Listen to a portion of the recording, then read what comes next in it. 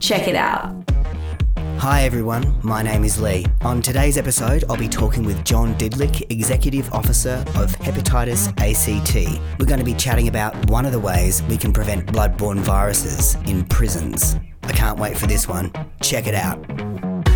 LGBTIQ health, Lifestyle and community news. Check it out. is brought to you by the AIDS Action Council. from Canberra. For everyone. Check it out. We're talking about hepatitis, perhaps a controversial side of hepatitis, and that is hepatitis in correctional facilities, better known as jail. So, John Didlick, can you tell me about NSPs in prisons? What is an NSP? An NSP is a needle and syringe program. That's what the acronym stands for. And NSPs can look like a whole range of different things because there's different models and settings in which they operate.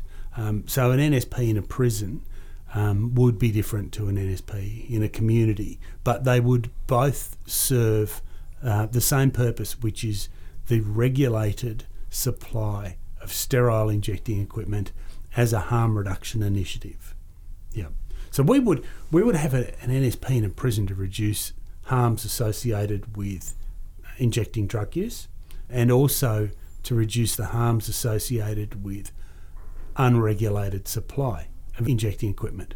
And you could say, well, they're the same thing, but they're not really. So the harms of injecting drug use might include the transmission of bloodborne viruses, whereas the harms of an unregulated program, such as one that exists in our prisons now, might also include harmful needle stick injuries to staff. That is a consequence of an unregulated prison NSP, is that it's harmful to staff. However, the obvious implication of unregulated access to unsterile injecting equipment is the transmission of bloodborne viruses. So if we talk about NSP in the prison, and this has had plenty of column inches over the half a dozen years in the ACT, the arguments against an NSP include people shouldn't be doing drugs. Particularly not in prison. Particularly How not do in they prison. get it? That's right. They shouldn't be doing that. It's contraband, isn't it? That's right. Didn't they go to prison for drug offences in the first place? We shouldn't be enabling their drug use.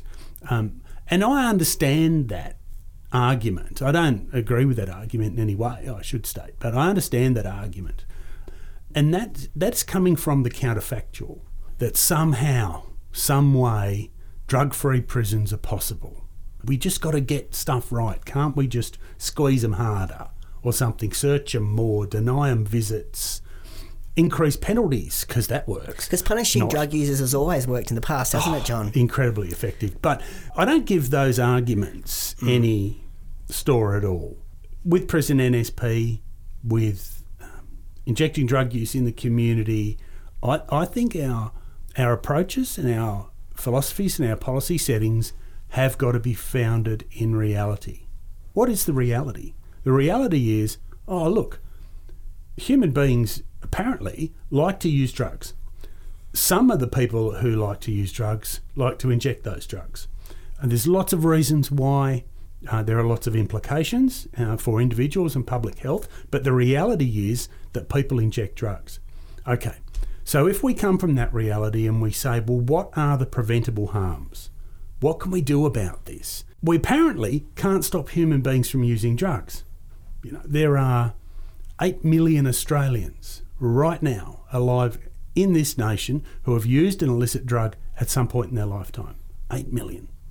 So we can't imprison them all, and even if we did, we can't stop them using drugs. So let's look at what the policy settings and services are. Let's look at what the harms are.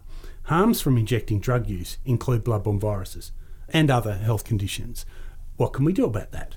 Well, bloodborne viruses transmit between people who inject drugs when they share injecting equipment. Maybe we can reduce the sharing of injecting equipment. So we need to make people aware, we need to educate, but we also need to do something pragmatic about the supply of equipment. We can do that. We can do that pretty easily. And so that's where I come from.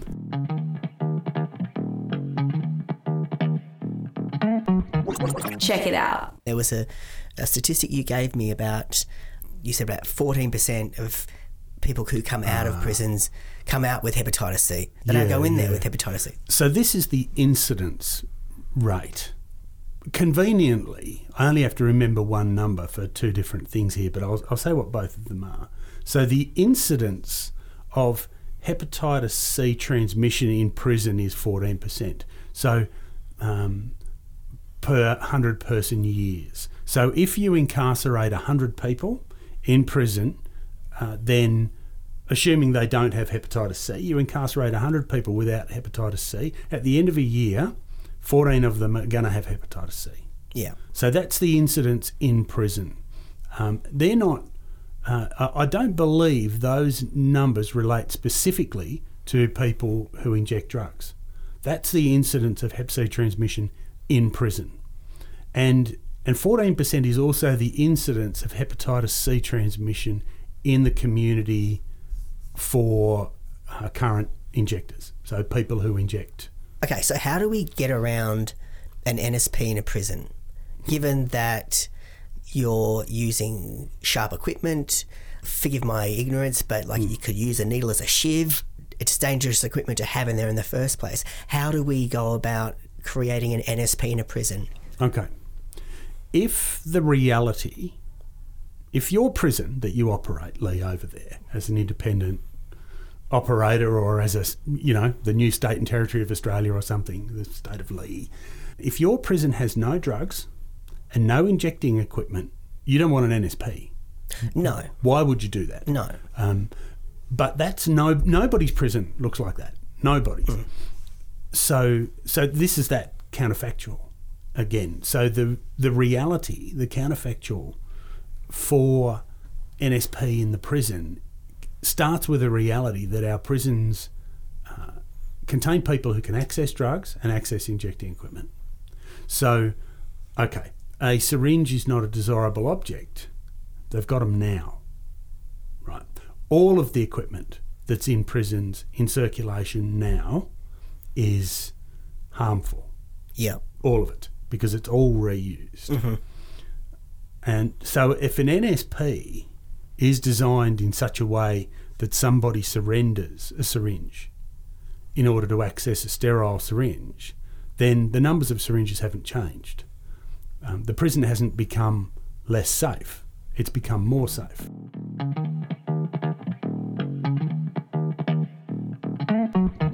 Check it out. So how do you operate an NSP on that basis, given that that person who is using drugs would have to identify themselves in order to make that exchange? There's lots of models. Prisons go about this in various ways. That could be done. Suffice to say that it can be done anonymously. It can be done anonymously, and it can also be done, a lot more visibly. For example, there's prisons. I think probably the best prison NSPs in the world issue a needle syringe to every prisoner, and that it's got to be visible. It's got to be stored in the cell in the same place, and that's not contraband. That's okay. If it's not there, you're in trouble.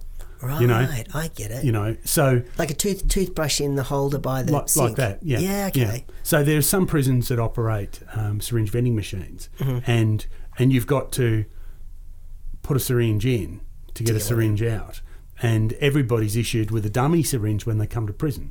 So nobody's saying you have to use it, but it's got to be there where the syringes go in your cell. That's a really good idea. Yeah. And if you need to exchange that syringe for another syringe, then you go to the machine that enables you to do that. And your actual syringe has got to be there, visible from the door where the syringes go in the cells. Right. And if they're not, there's trouble. Yeah. That's not a bad idea. Yeah, that's clever. So how do people hide their drug use? Well, they hide in plain sight. And it's not about getting away with it. It's about designing a program that people will use. So we could design a program in our own prison of NSP, and if prisoners reject it, then it's a complete and utter waste of time. It's failed because it hasn't met the needs of the community that it's designed to serve. And the model that was proposed and then voted down by prison officers wouldn't have, I'll just say this, wouldn't have been the most popular amongst detainees.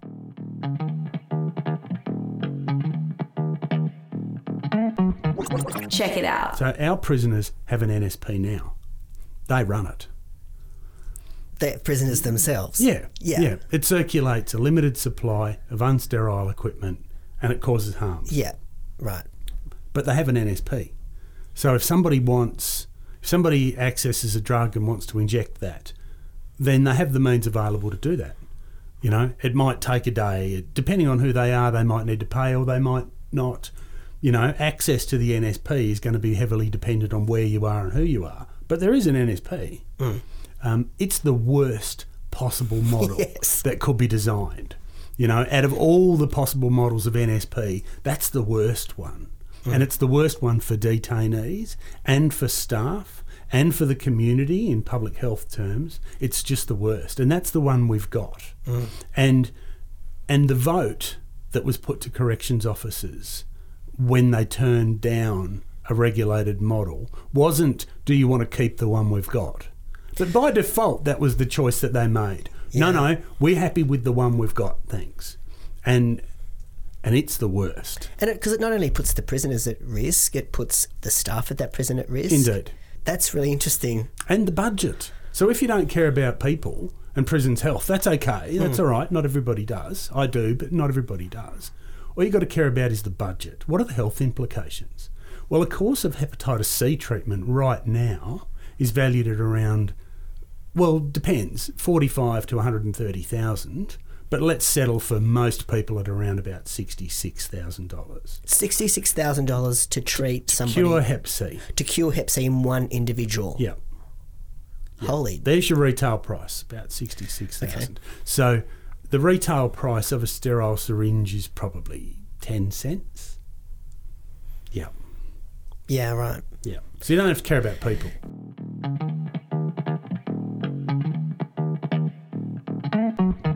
Check it out. Prison NSP has been a fairly high profile issue in the ACT in the last few years and has been covered by every media outlet, both sides of the debate. And it's fair to say that some people who've participated in that debate have tried to paint proponents of prison NSP as the lunatic fringe, really.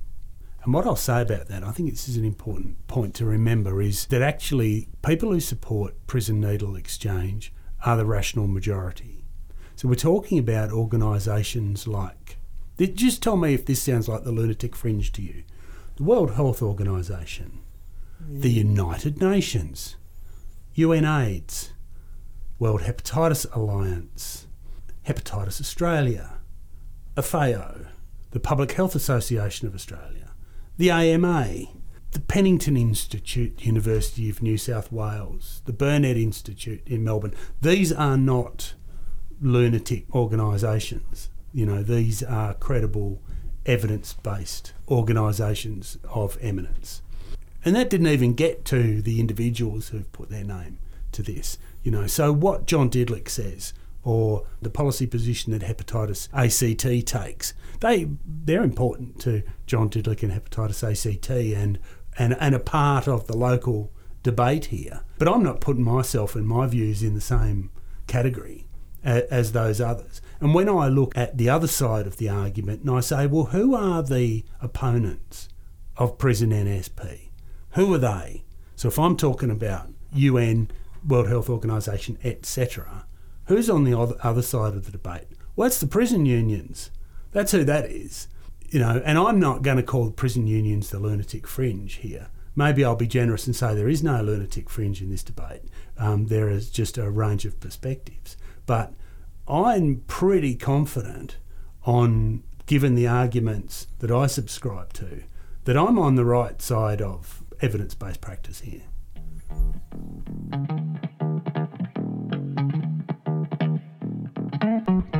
Check it out. Completely off topic, just to wrap things up. You're working out of Canberra. I work out of Canberra. What's your favourite part of Canberra? Winter. Fair call. Yeah, it's just gone. I know. People had been coming up to me saying, oh, how have you been coping with Canberra winters? And I'm going, I'm from Melbourne. There's really not much to cope with. At least it's dry and it's sunny. True. I've found it worse in Melbourne than here Right. during winter. We do get colder. Yeah, but you can deal with it. Yeah, I like the cold. I like the seasons. I like what we can get to from near Canberra, from around Canberra. When people talk this place up, they say, oh, yeah, but it's just a couple of hours from the coast, a couple of hours from the snow.